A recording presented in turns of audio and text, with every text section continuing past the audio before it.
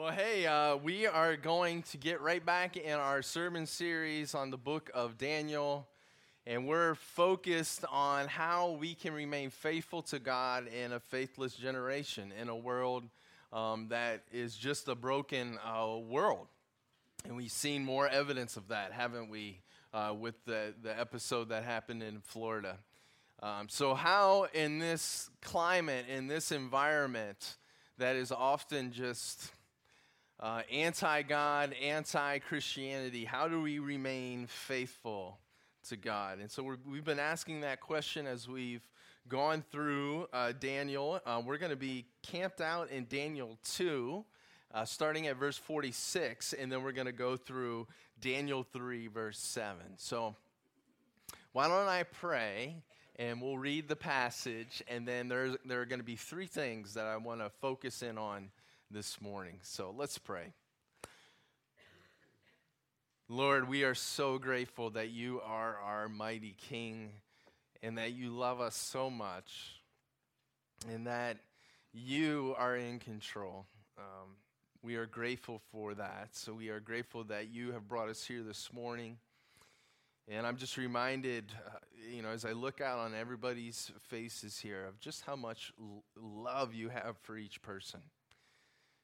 And Lord, you know our hurts, you know our struggles, you know our challenges. We all have them.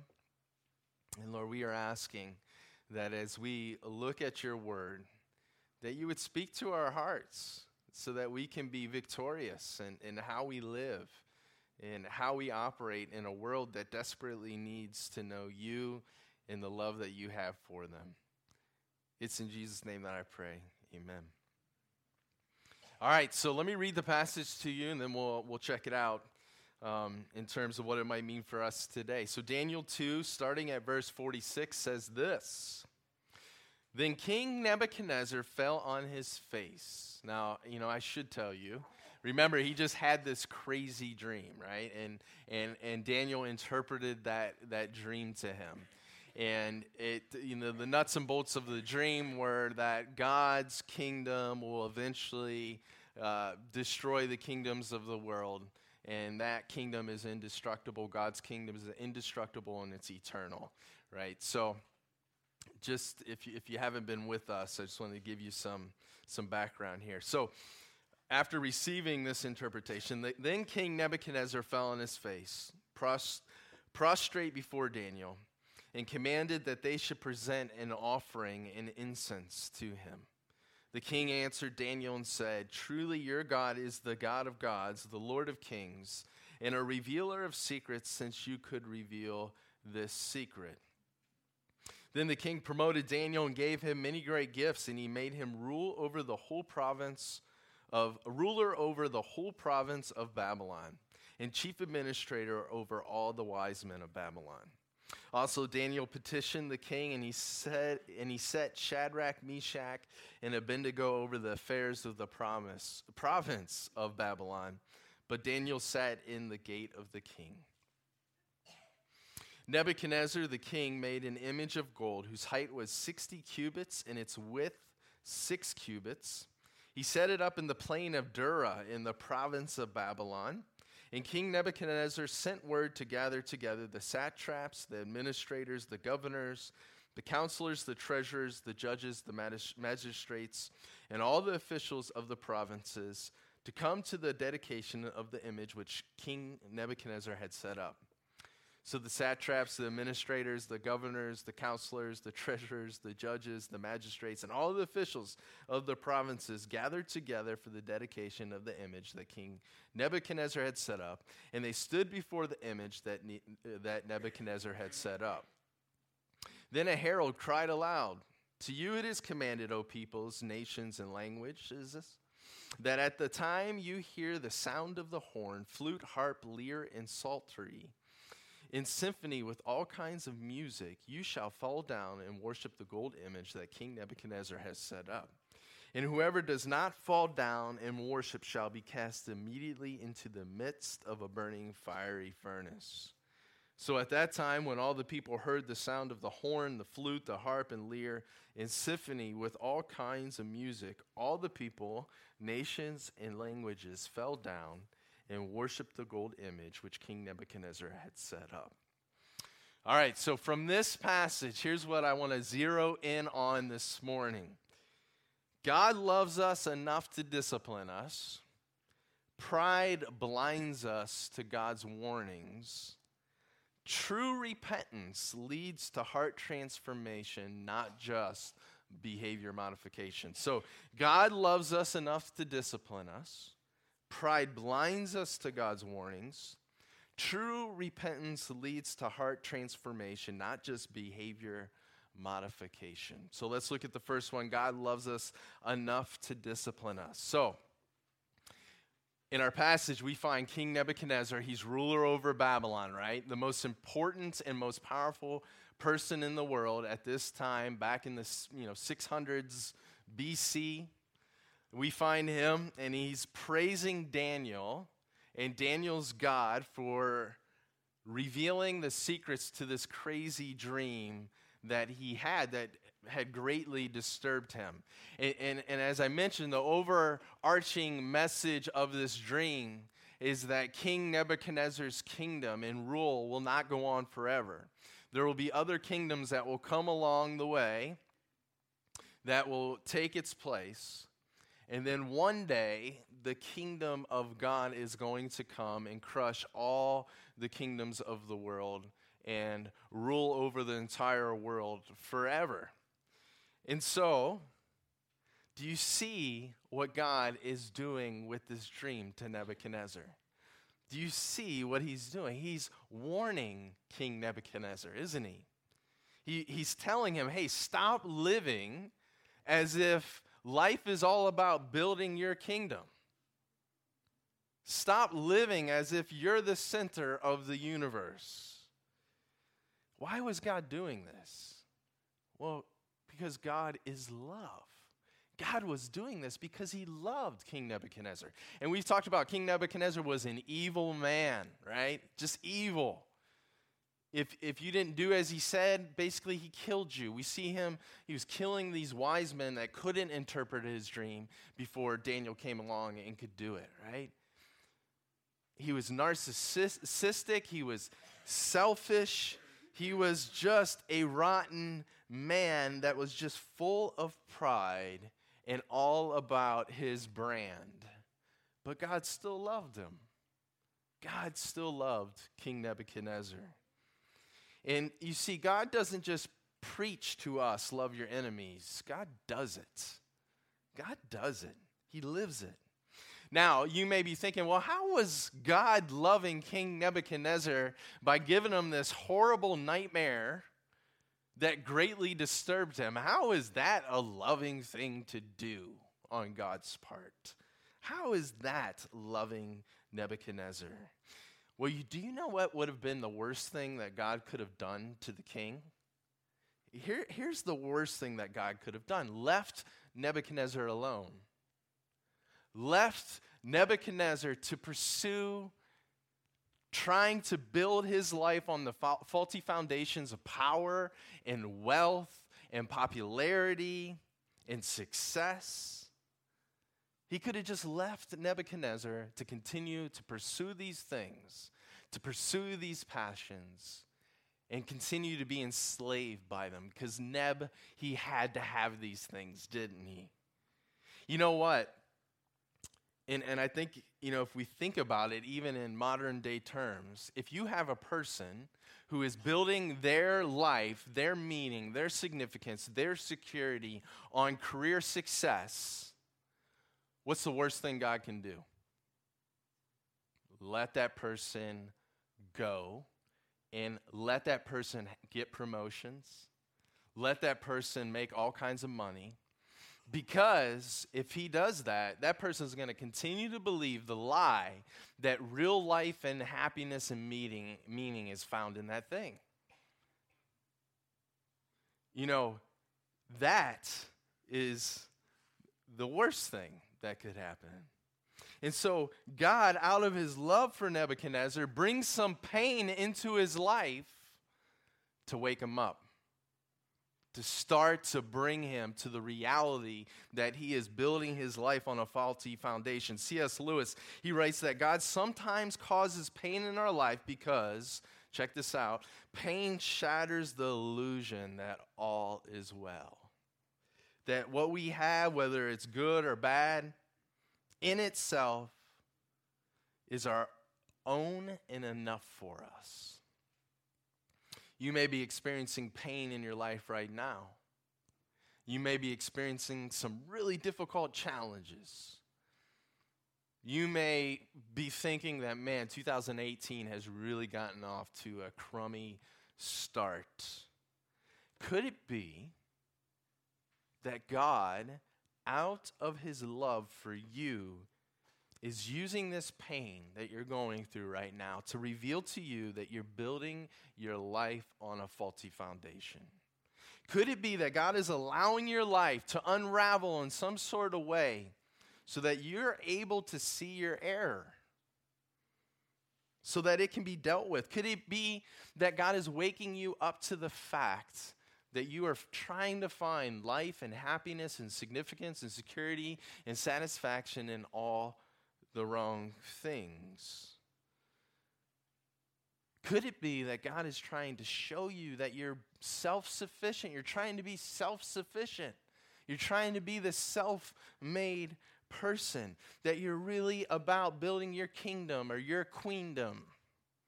Could it be?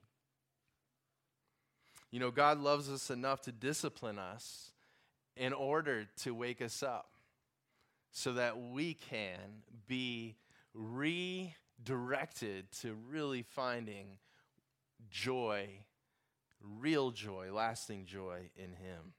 Now, the second thing that I want you to recognize from Nebuchadnezzar's story is that pride often blinds us to these wake-up calls. Pride often blinds us to God's warnings. God causes Nebuchadnezzar to have this horrible dream, right, that greatly disturbs him. And it really reveals to Nebuchadnezzar that, look, you're building your life on the wrong things. And so Nebuchadnezzar was a converted, changed man, right? And he just lived his life sold out for God the rest of his days. End of story. No, that's not what happened. Wrong. Sinful modes of living, selfish modes of living die very hard, don't they? Instead, what Neb does is, if you read the end of chapter 2, he pays all this lip service to God and to Daniel. How do we know? If excuse me, if you look at what takes place in the beginning of chapter 3, we know that it was lip service. Because here's what we find in chapter 3. So remember the dream. So the contents of the dream are this. Nebuchadnezzar, in this crazy dream that he has, he sees this image of this statue, right? And this statue has a head of gold. And then the chest is made of, and the arms are made of silver. And then the belly and thighs are made of bronze. And the legs are made of iron. And then there's feet that are partly made of iron and then partly of clay. And what Daniel told Nebuchadnezzar, he said, hey, look, you're that golden head, right? You know, you have all this power over the world. You're that head of gold. But there's going to be another kingdom that comes and replaces your kingdom. And it's going to be made up of that silver. And then there's going to be another kingdom that comes along, and that's what that bronze, the belly and the thighs of bronze represent. And then there's going to be this other kingdom, and legs made of iron, and that's what this part of the statue represents, is another kingdom is going to come along. And then, the feet and the clay, of clay and partly of iron, that represents another kingdom. And then this rock came and crushed the statue.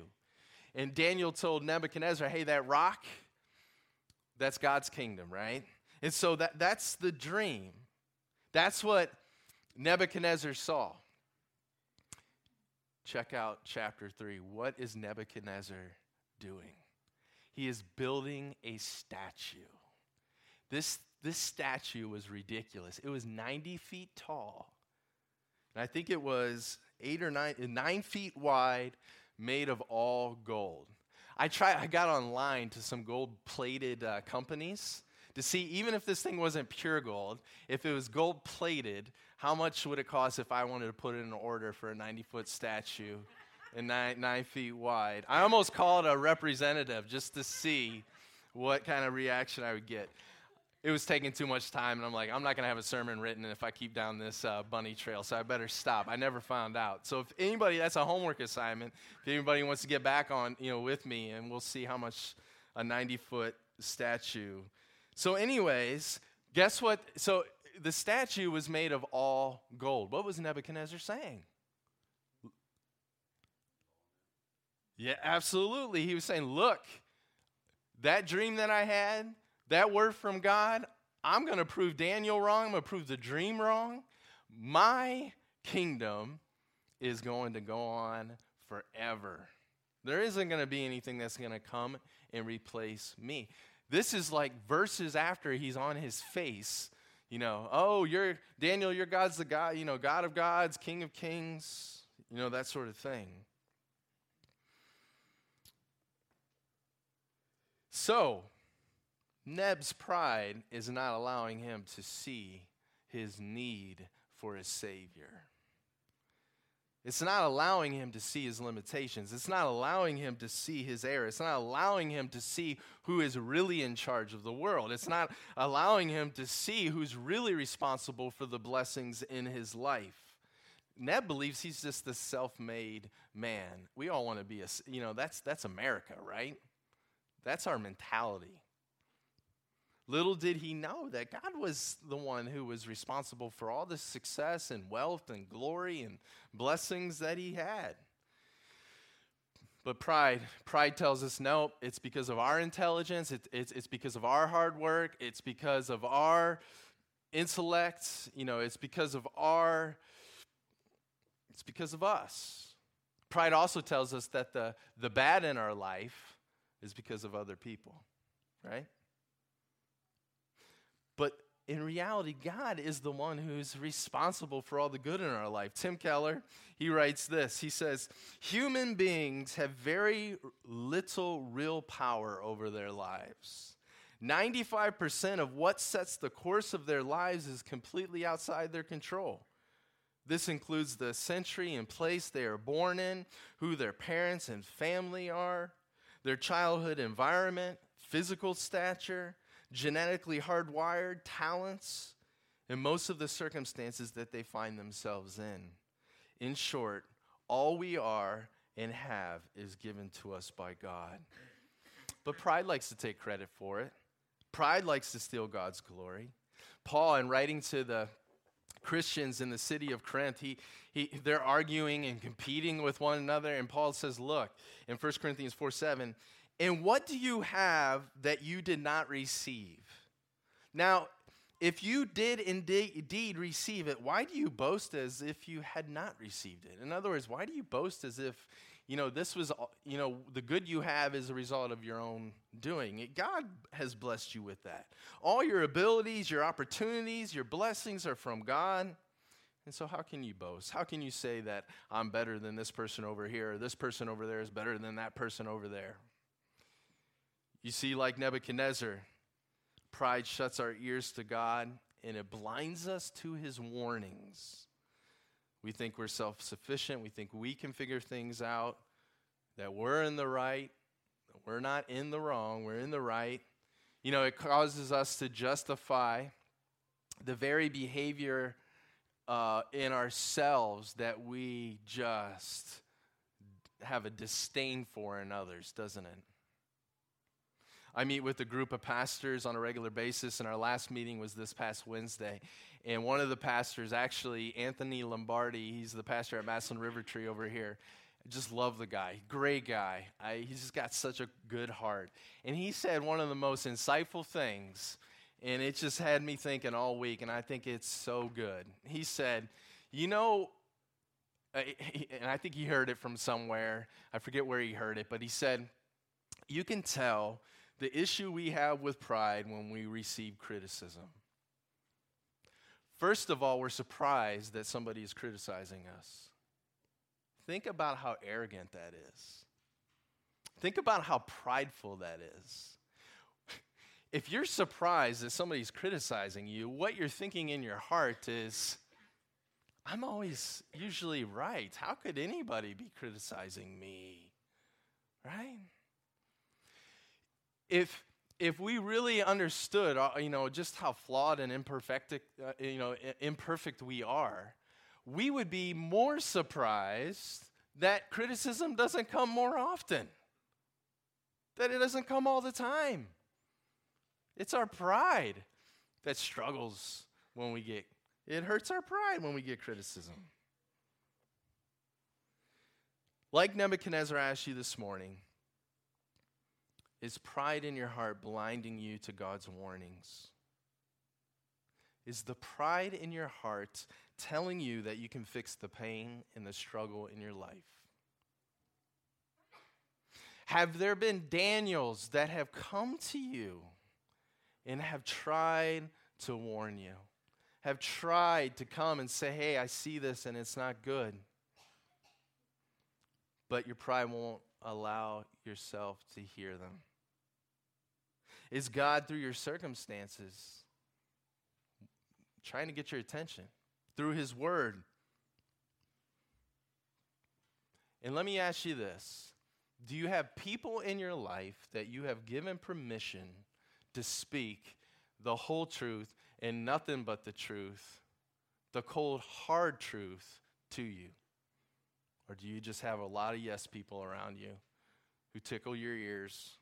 Hebrews 3:13 says, but exhort one another daily while it is called today, lest any of you be hardened through the deceitfulness of sin. Have you given people a hunting license to just go after you? Your flaws, your imperfections, to call it out, to confront you with it, to challenge you with it.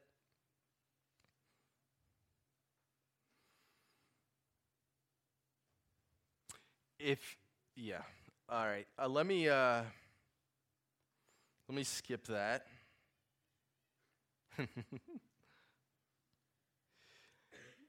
Here's something we got to recognize, and I want to say this. If we don't humble ourselves before God, he will humble us. And hopefully it won't be the time when he returns, when Christ returns. And Philippians 2:10 and 11 talks about it, where every knee will bow in heaven and on earth and under the earth, and every tongue confess that Jesus Christ is the Lord, to the glory of God the Father. I pray that you humble yourself now and you're not waiting until you're forced to be humbled. So, how are we to respond? If we do see that God in his love is trying to wake us up, and we see that our pride, wants to reject that and push against it, how do we respond? Well, with true repentance, and that's the third and final takeaway. True repentance is a change of heart that leads to changed behavior. Nebuchadnezzar, he didn't respond with true repentance, did he? He responded with false repentance. And I want to explain to you the difference. False repentance is selfish, first of all. False repentance is going to God and saying, I'm sorry, God, because you're afraid of being punished. That's your motivation. You're not sorry for your sin.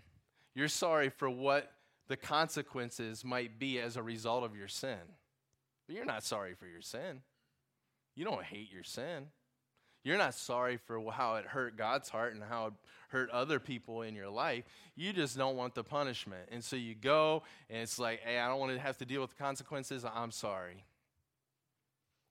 Another thing about false repentance is it is self-righteous. And so what you're doing, and what Nebuchadnezzar was doing, look, he hooked up Daniel, didn't he? Gave him this great position, showered him with a whole bunch of gifts, hooked up Daniel's buddies with great positions in the kingdom, got on his face before God. And what Nebuchadnezzar is doing is he's basically acting in a way that says, hey, I can earn God's forgiveness.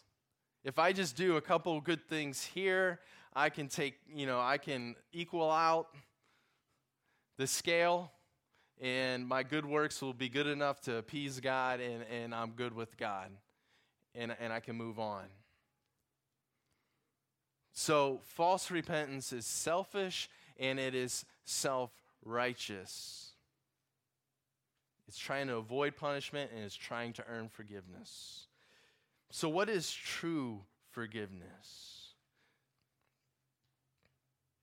By the way, false repentance doesn't change a heart. It might modify a person's behavior, right?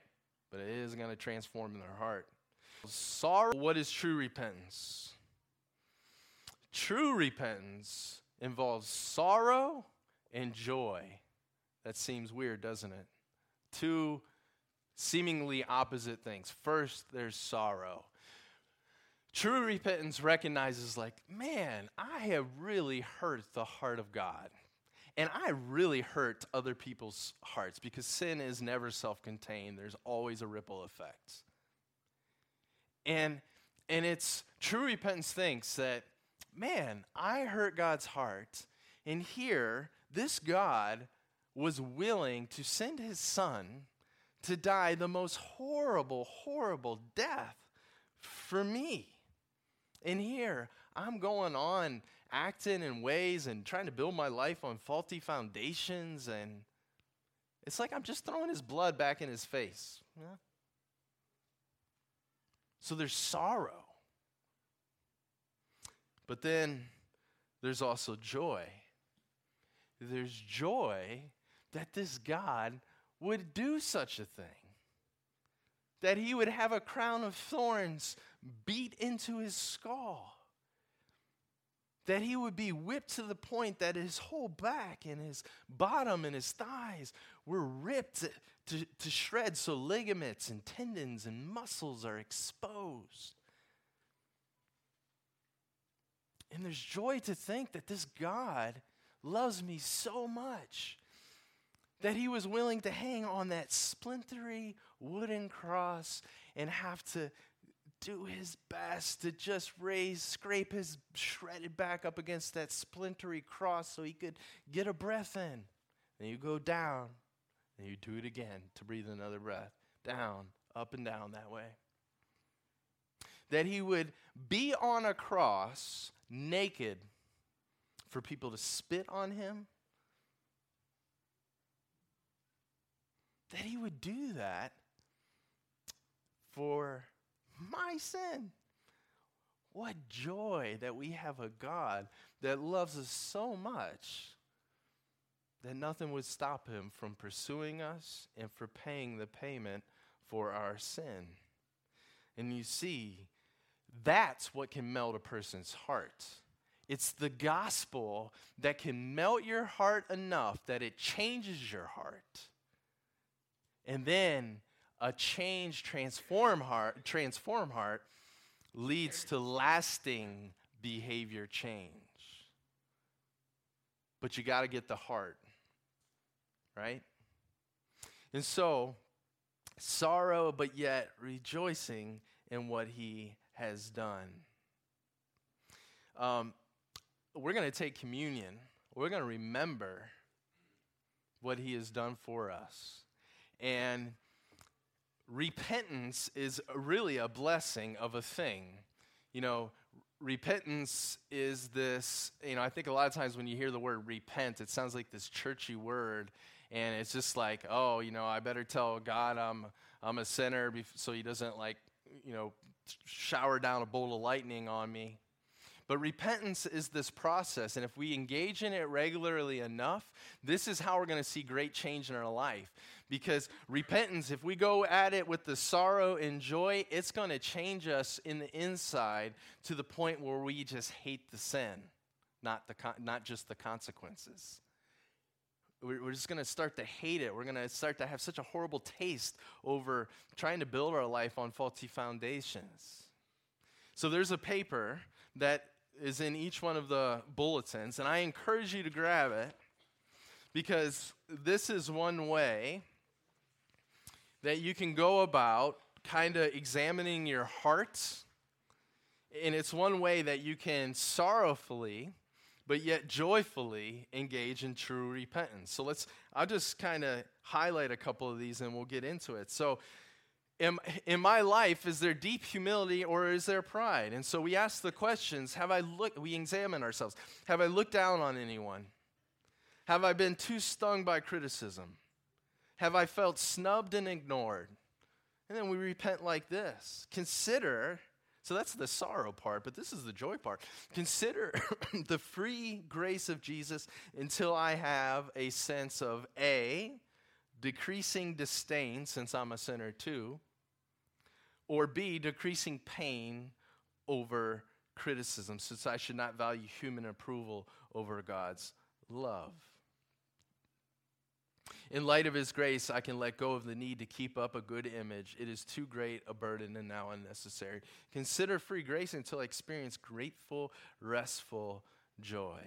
So for that person that you're looking down on, man, consider that free grace of Jesus, and so your disdain for that person decreases.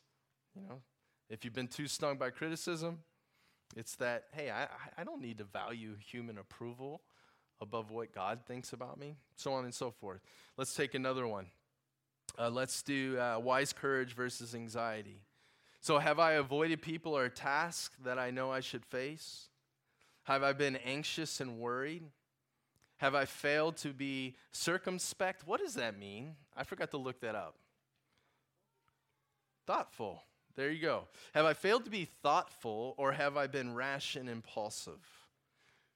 If so, repent like this. Consider the free grace of Jesus until there is A, no cowardly avoidance of hard things, since Jesus faced evil for me. B, no anxious or rash behavior, since Jesus' death proves God's care and will. I'm not over me. And then just another thought, it takes pride to be anxious. I'm not wise enough to know how my life should go. Consider free grace until I experience calm thoughtfulness and strategic boldness. So as we get the elements ready, I encourage you to go through these. And if there is one of these sections that kind of just resonates with you, stay on it. And I encourage you to pray to God. You know, asking for the forgiveness, asking for power to overcome these things.